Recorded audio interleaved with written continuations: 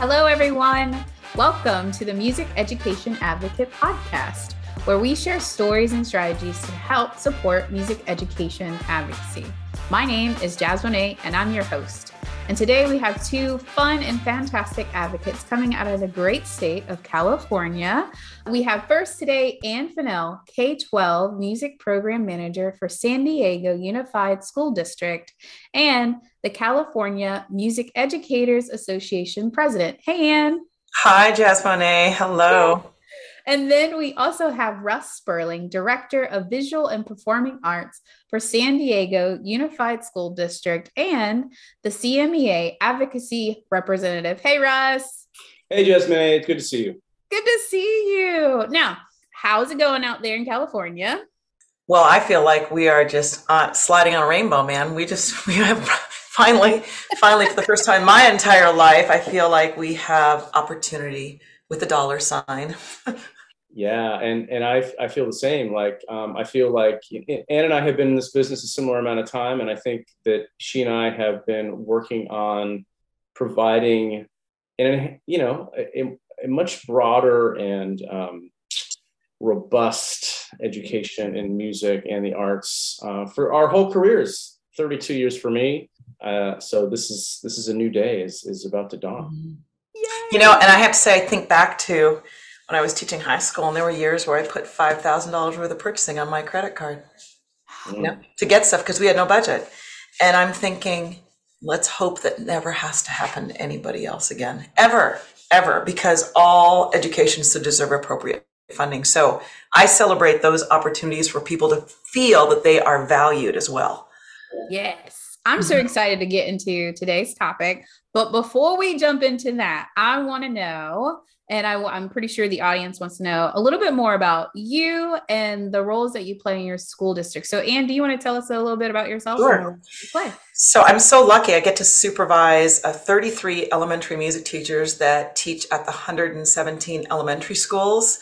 And so I'm basically the principal to all of the teachers, and we have staff meetings, and we try to unify. We're beginning to unify in what we're teaching and standards-based instruction and anti-biased, anti-racist work. I get to support them, and we get to come together and celebrate and learn from one another. And then with the secondary music teachers, middle school through high school, I support them in any way that I can. And that might be one-on-one phone calls. It might be running to their site. It might be helping them purchase something. It might be, we provide professional learning opportunities with the music resource teacher. We are here for them. And because, there's singletons on a campus, right? So they're that one teacher might not have somebody to go through. There is never a day where I don't get a text from a secondary music teacher. Hey, do you have this? Tell me more about this. Where can I get this? So they have someone to go to, because sometimes they don't have anyone to go to. And I feel lucky that I get to be a part of their world. And then we get district events. So working with Russ and other folks in the district to put on honor groups or experiences above and beyond, like getting to perform at Rady Shell, which is just the most phenomenal experience, or the honor groups getting to perform at the Civic Theater. So we make contracts with people. We find opportunities. We bring in artists. It's just everything plus dessert. I like that. Russ? So I am the curriculum lead for the visual and performing arts. So that would be dance, media arts, music, theater, and visual arts for the second largest school district in California, which is San Diego Unified. We have about 95,000 students. And we have about 300 visual and performing arts educators, which is about to change. We're going to have more. And if you do the math and you compare it to maybe you're listening from Florida or Texas or somewhere that we know that there is probably more educators per pupil than what we've been having here in California. So anyway, that's an aside. But my role is, to be that liaison between serving the school board, the superintendent, and the folks that I report to. We also have a nonprofit foundation we call the VAPA Foundation for Visual and Performing Arts. Yes. That is raising money to support all of the arts programs throughout the district. And I have a rather robust office. Not only do I have Ann that I get to work with, but I have a total of 12 staff members who are both managers and resource teachers that support the arts in our schools. And I think that these are some of the most amazing people that are doing incredible work on behalf of arts education in the district. And I think that others are starting to notice that we're doing this work. And so, hey, if you're listening out there and you want to teach someplace pretty cool, San Diego, we want you. San Diego could be your place. And that's really, that's my job, is to try to create an environment for educators that they can thrive. Because when they're thriving, we know our students are going to thrive. Yes. And we really have a new renaissance going here in San Diego. So that's super exciting. Woo. Well, I'm ready to jump in to this thing called Prop 28. So you guys have been talking about some great things that are about to happen in California. What's Prop 28 and what does it have to do with music education, and how do you think it's going to impact what you do? So even before what is Prop 28, it was the fact that Austin Butner and his team reached out to us, and it was in November of 2021 with a very tight turnaround of, hey, can you check this out and look at the words? And so I was able to sit down with them and say, okay, this is not okay. I had a little bit of pushback, and I said, okay, I would like you to go through this entire document, and I would like you to replace the word music with math. Does the wording work now? Is it strong enough?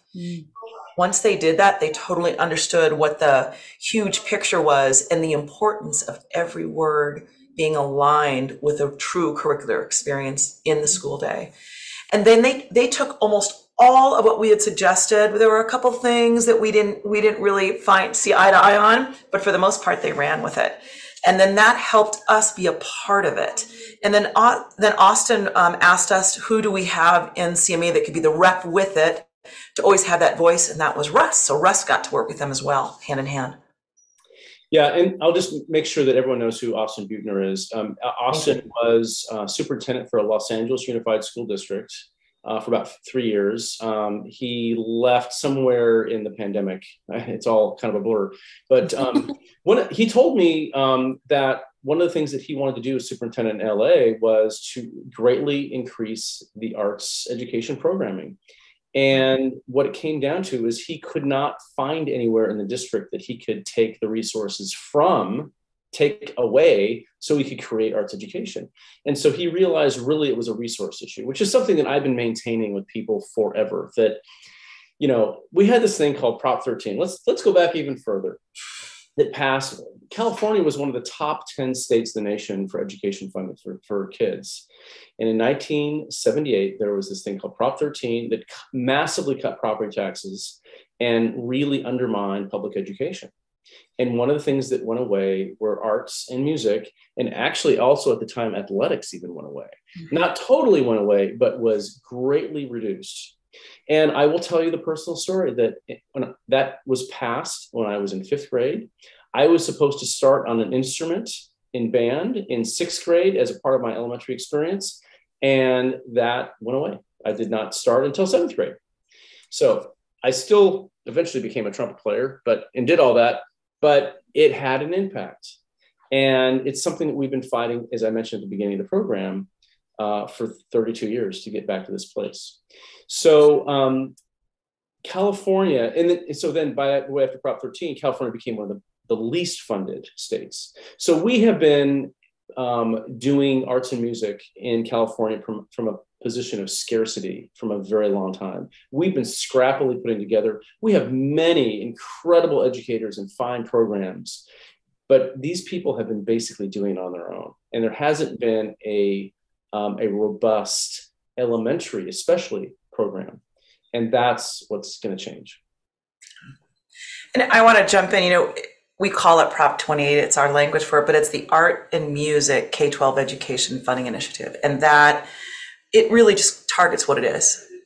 And in for all of arts education, the 5 arts, right? So that it's really supporting what is possible, what doesn't exist, what is possible for the future, and to ensure in perpetuity that there is continual funding.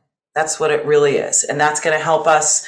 The funding that comes out of it, approximately 80% of the funding will be for credentialed and or certified, I want to say certified or classified educators to be in the classroom during the school day. 19% approximately will be for professional learning and supplies, and then 1% is reserved for administrative fees. But it's really about, and Austin was clear about this, getting people in the classroom to teach. Not just the book, not just the music, not just the art supply, but getting people in it because it changes lives. He talks about that in his own experience. That was part of his understanding of how he came to love and find himself in music. It was his own experience, how it gave him community and a place to be as his family moved around. So he sees and he knows, he was addressing this also, that the arts create a culture in a school like no other. And that how beautiful that opportunity to be for every school. So funding in perpetuity to have this pathway of arts education, plus to create that culture. And for California, as well as all states, to create a line to the creative economy without question. Yeah. So you haven't had a chance to ask a lot of questions yet, because we're going to just kind of keep. Yeah, we're going to tag each other. It's okay. It's okay. I'm going to remember all of my things. I'm like, oh, we got to go back to that. Yes, keep going. But what I want to say is that Prop 28 passed with 64.4% of the vote, which is the highest passage rate for any educational initiative in the state of California's history. And this is a ballot initiative where the people of California said, this is what we want. Right. So not every state has the initiative process like we do in California, where with enough signatures, and it was we collected about 1 million signatures, which we in CMA helped do. That's what got it on the ballot. And then that's what enabled the people to be able to vote for it. Austin was very clever in the state educational finance realm in figuring out the way to make this palatable to people. And that's something that if you were to try to recreate this in your own state, you would have to really have like very strategic and understanding of how educational finance works. So we have this thing in the state called the Prop 98 funding guarantee, which is about 40% of the entire state budget. And that Prop 98 guarantee is what funds our schools K through 14, actually. It includes community college in there. So that's that money. Now, when I first went to our school leadership, our district leadership, they were afraid that somehow this initiative was going to take that Prop 98 guarantee and carve it out and say, oh, here's the money you can have for arts and music. That's not what this is. What it did is it took that amount of money that Prop 98 is and said 1% of that number, just the number, not the money itself, but the number, we're going to go over here to that other 60% of the budget, the state budget, and we're going to grab it right off the top. And then we're going to give that right into schools, and it goes directly to schools, and it's divided up by enrollment. And there's even a third of it is more for students with Title I status, right? So there's that equity piece that's built in. So everybody gets a base amount, and then schools with higher Title I population gets a higher amount. Yeah. And because he's taking it right out, or we are, as a people, are taking it right out of that other side of the budget, it didn't raise taxes. And that's why it passed. That's why it passed.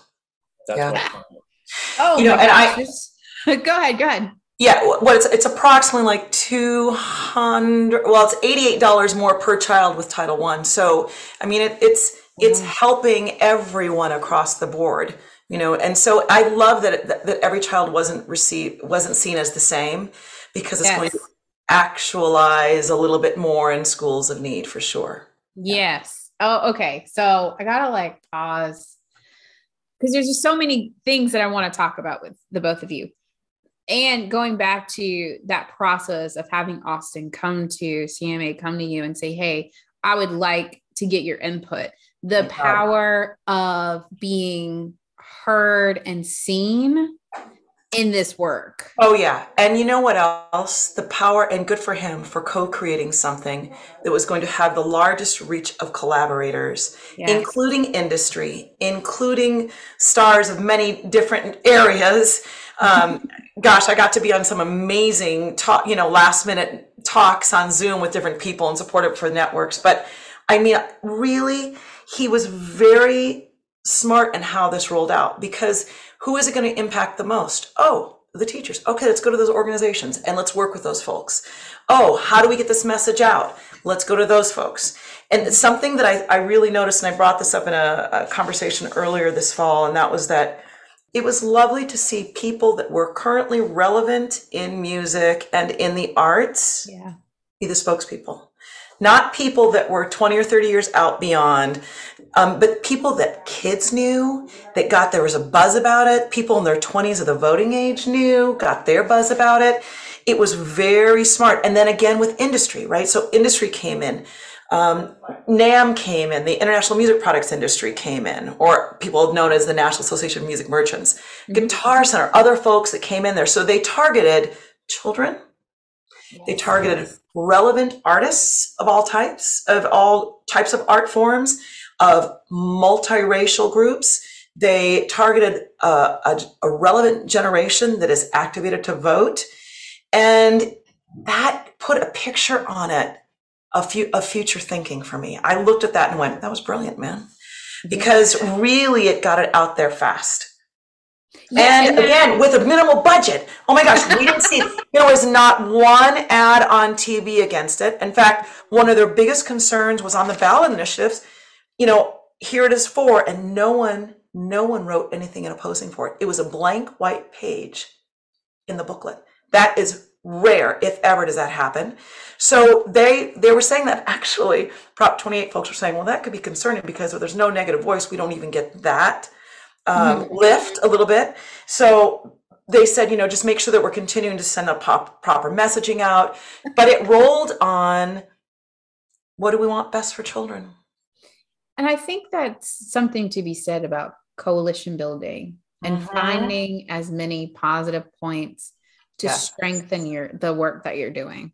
The kids are the reason why we are doing this. But as you said earlier, Anne, if our teachers aren't in a good space, then our kids can't benefit from it either. So right. And so that part about it being about getting teachers into the classroom to support music education is another huge thing that I just was fascinated by in the thinking of Prop 28. So, and you were telling me, did you say like 100 and some elementary schools? And you had how many elementary teachers, Anne? We have 117 elementary schools, or a few more than that, but we only have 33 teachers, right? So they're itinerant. Yeah. And oh my gosh, Jasmine, you have to know, that's the largest group of elementary music educators in our county, right, Russ? There are no other districts that have what we have. Yeah, well, to be fair, we do have about a dozen prep time music teachers that are about, but that's not an equitable distribution. So yeah, we are very understaffed, and so that is why this. And I think, to Anne's point about the messaging, I think one of the reasons this landed so well with so many people is because I think Californians as a whole, for the last 40 years, have an intrinsic understanding that we have been underfunding arts and music in the schools. And so this resonated. They're like, yeah, there's not enough arts and music in the schools. This is something I'm for. I'll never forget taking the petition out to East County, San Diego, out where my brother lives. And this is fine if he listens to this, he won't listen to this. But I went out, and so East County is known for being more of a conservative area.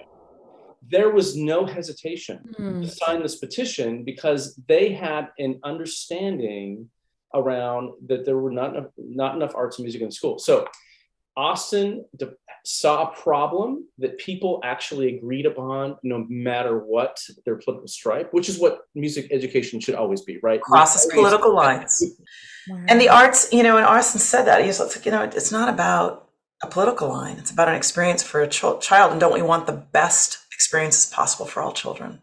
Yes. I have to tell you, the day after it passed, I wrote an email to all of the elementary music teachers, and I said, you need to walk tall today, because at that time, what was it, 61 point some percent at that time? I had put that number in, that passage rate at that time.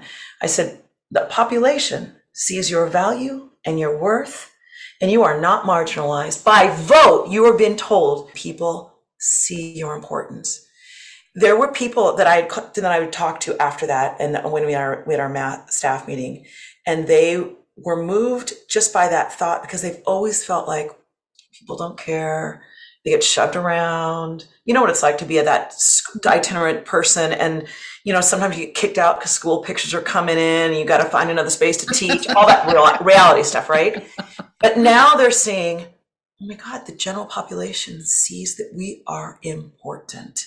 That was such a boost for them as human beings, that their vocation is not wrong, that what they do is right for all people. That was huge, Jasmine. Oh my gosh. Yeah. And I'm wondering, with this 60+% of the people in California saying, yes, we need to actually fund the arts. Yes, we need to fund these positions. What would you say to those parents that might be listening to this podcast today and saying, how can that vote now be lived into action to help your child, your neighbor, your niece or nephew, grandchild? How do they get involved? So I would say that one of the great things also about this initiative is that all this money is going to the school site.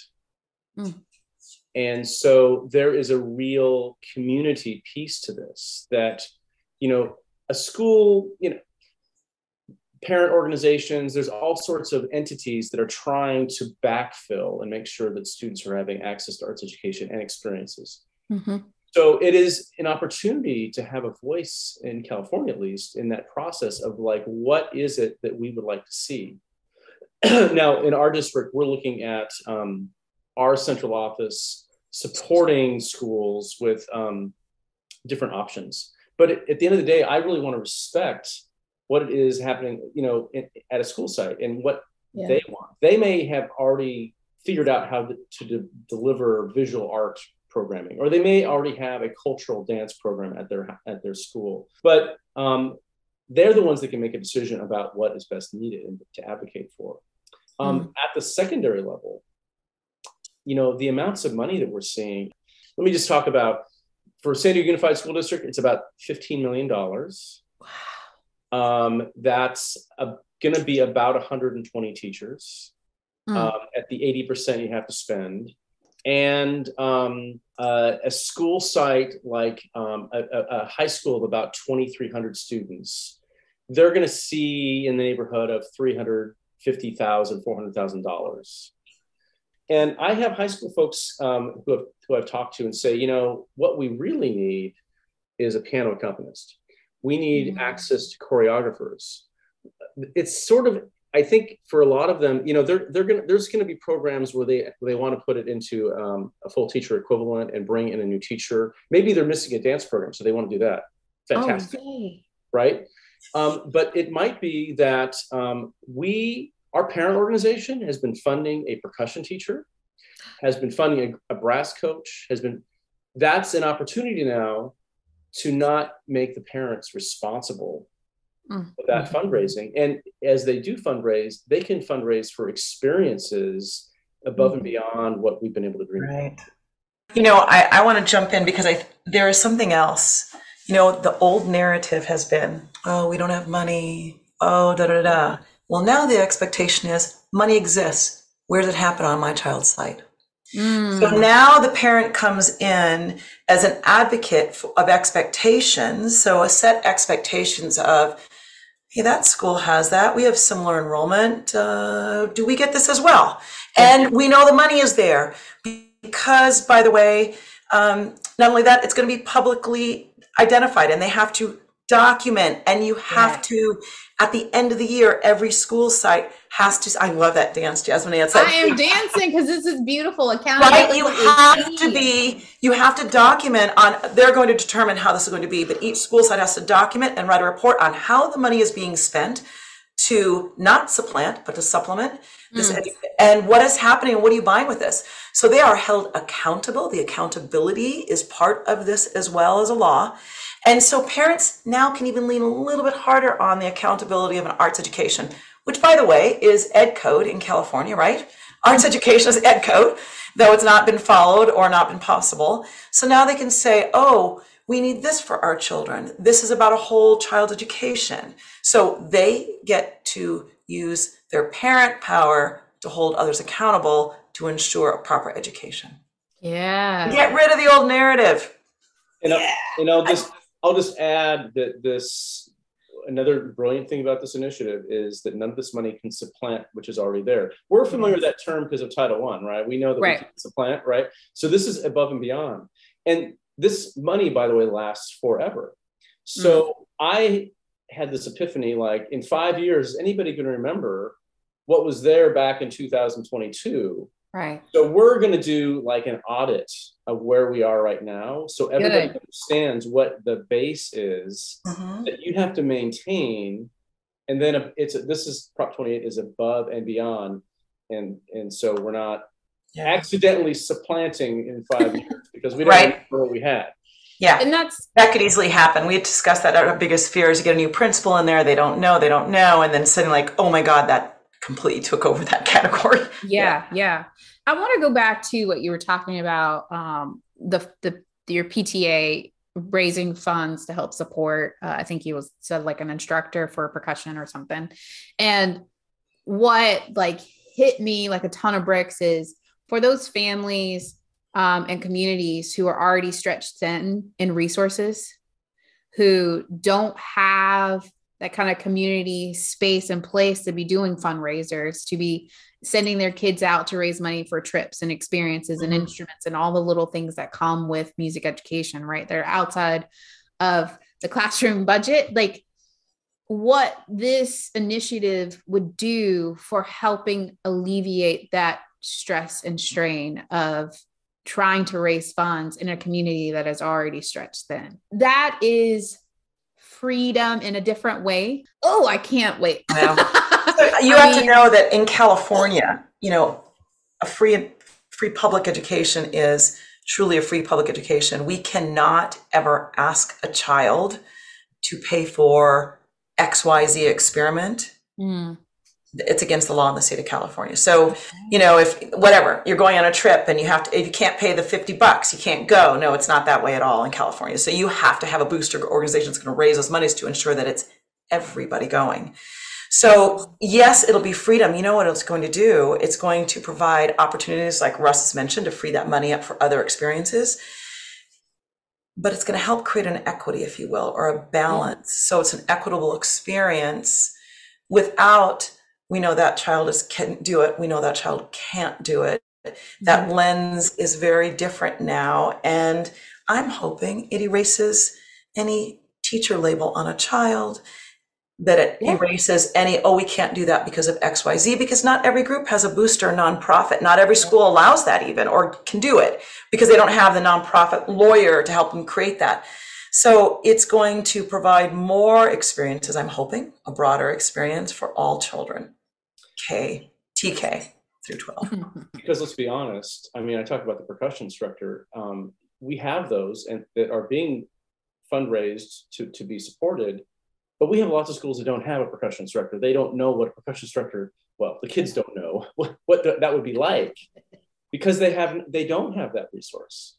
And so now there's this potential to do that. And that, I think parent fundraising and even kid fundraising is appropriate for the buy-in that creates and the community that creates. Yeah. But it shouldn't be fundraising for the basic things it takes to run a program. Right. We don't fundraise for pencils for math. Yes. Right. Gosh, this is a fantastic conversation. But I also recognize that there are people listening that aren't in the state of California that will not be able to benefit from Prop 28 directly. That is unfortunate, but that's another conversation for another day. But my question is, with all of these hopeful things, all of these dreaming things that we're talking about, right? Like, these dreams will come true. What do you think could help an advocate who's not in California, who's in a space and where they haven't been seeing any funding or don't know where the funding might come from? What are some things that you could provide some suggestions or strategies for them? So I just want to say that California offers a ray of hope, right? That while this was a unique circumstance, we've been talking a lot about Austin Buettner, who was situated as a former superintendent of the nation's second largest school district. I mean, he had a very unique voice and a set of experiences and connections that he added to this. But now everyone else can learn from that experience. Yeah. But it's very clear that what made Prop 28 happen was a lot of work. Yeah. But if there is someone out there in another states listening and you feel like you're by yourself, that's not true. There is so many other people that want what you want. And it's a matter of gathering up that coalition. Yeah.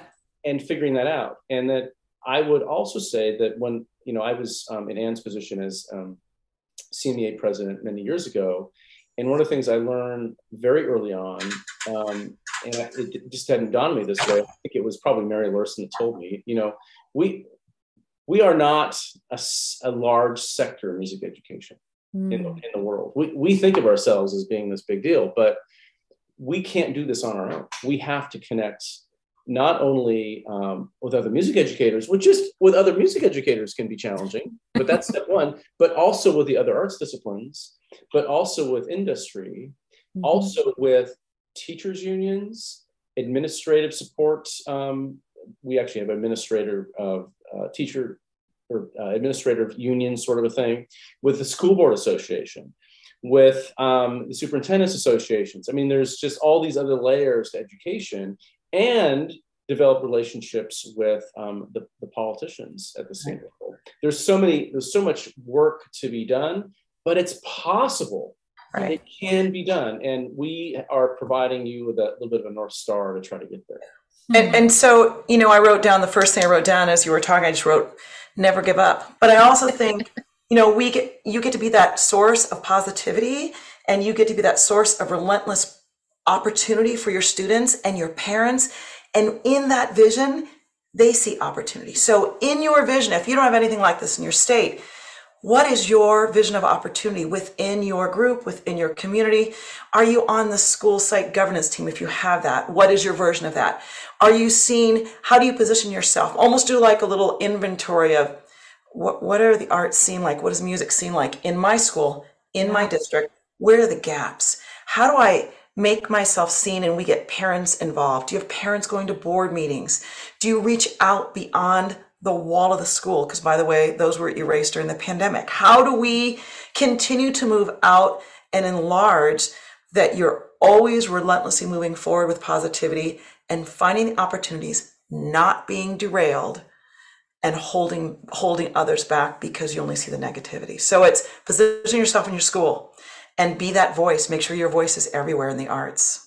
Yeah. And I love how you were asking questions. Like, an advocate is curious. And I think that, this whole experience that California has gone through with the election and voting this initiative in, and what's going to happen with it, it starts with a question. Yep. And being an advocate requires that you are curious about the possibilities. It requires you to hope and dream, even when that doesn't go the way you want. Yes, that's so beautiful, right? If we lose our hopes and dreams, then we are not holding out for what is the unknown next for our children. We don't know that, right? So we have to set them up for success to continue to move forward with that. That is our lifeline in the arts. Yeah. Our hopes and dreams have always kept us alive. And that is what we give to all children in this too.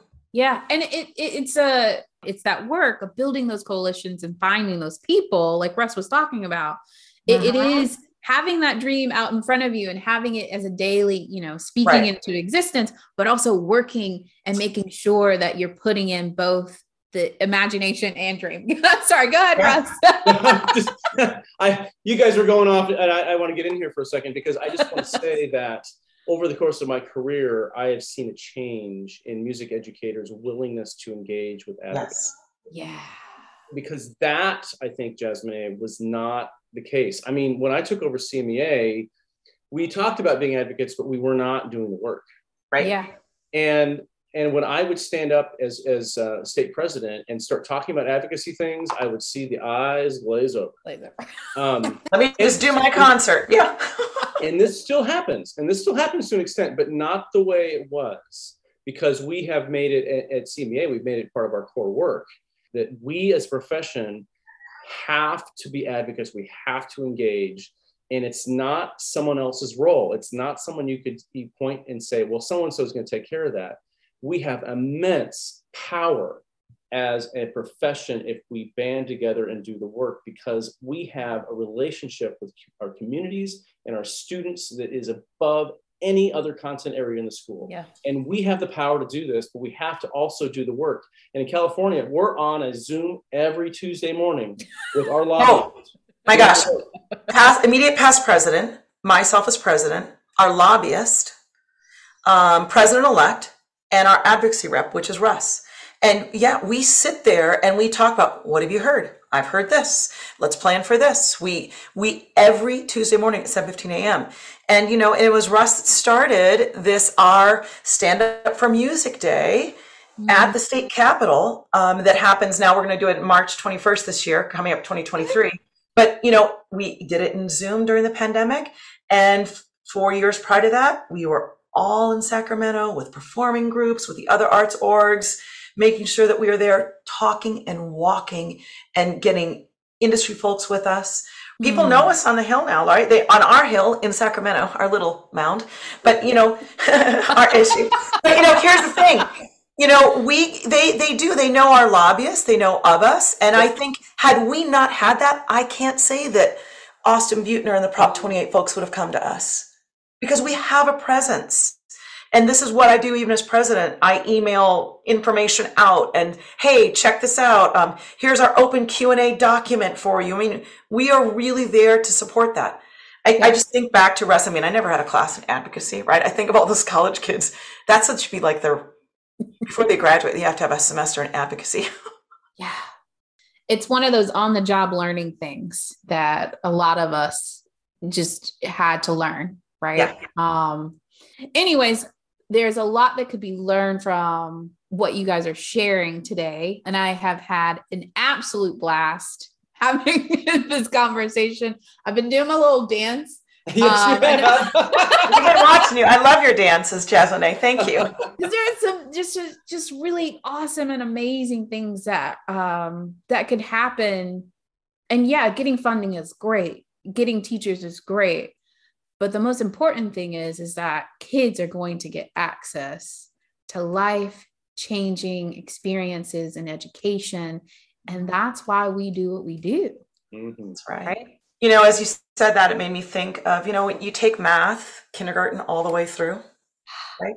You take history all the way through, and then you fall into, you make some choices about your career if you have those opportunities, and then you go to college in those opportunities you've experienced for 13, 14 years. And then you go get a job.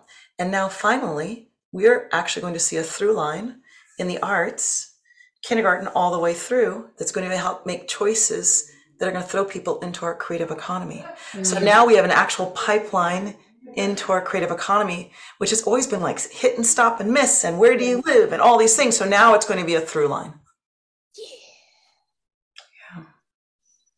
So I always like to ask people, do you have any questions for me? Well, you know, Jasmine, you and I first met, I think, in Las Vegas at our Western. Right? Oh, when was that? Oh, 2017, 2016. Okay. Something, yeah.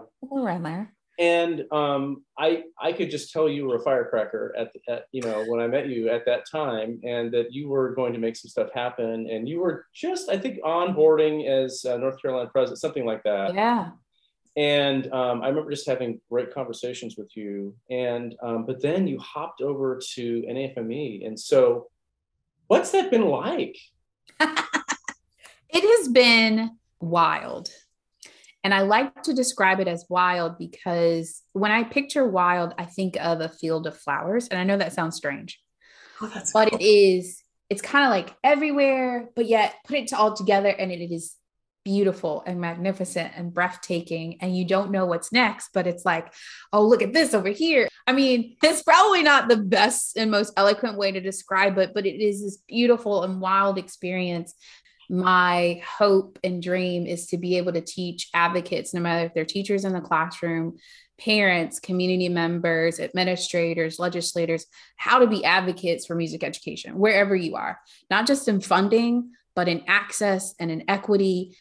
And it has been the most beautiful experience. That's so wonderful. Yeah. And I will tell you, this is why I do what I do, because every child deserves access. Mm-hmm.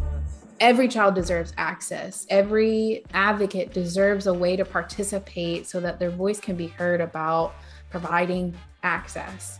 Those are closing words. Oh my God. Keep going. Amazing closing words that really wrap this whole conversation up. Yeah. Amen. But we have to end, and I have appreciated both of your time. So thank you for being with me today. And to our listeners, I hope that you go and make music, provide access when and wherever you can, and let's see where we go from here. All right, y'all. Thank you all so much. Pleasure, Jasmine. Thank you for the opportunity. Bye.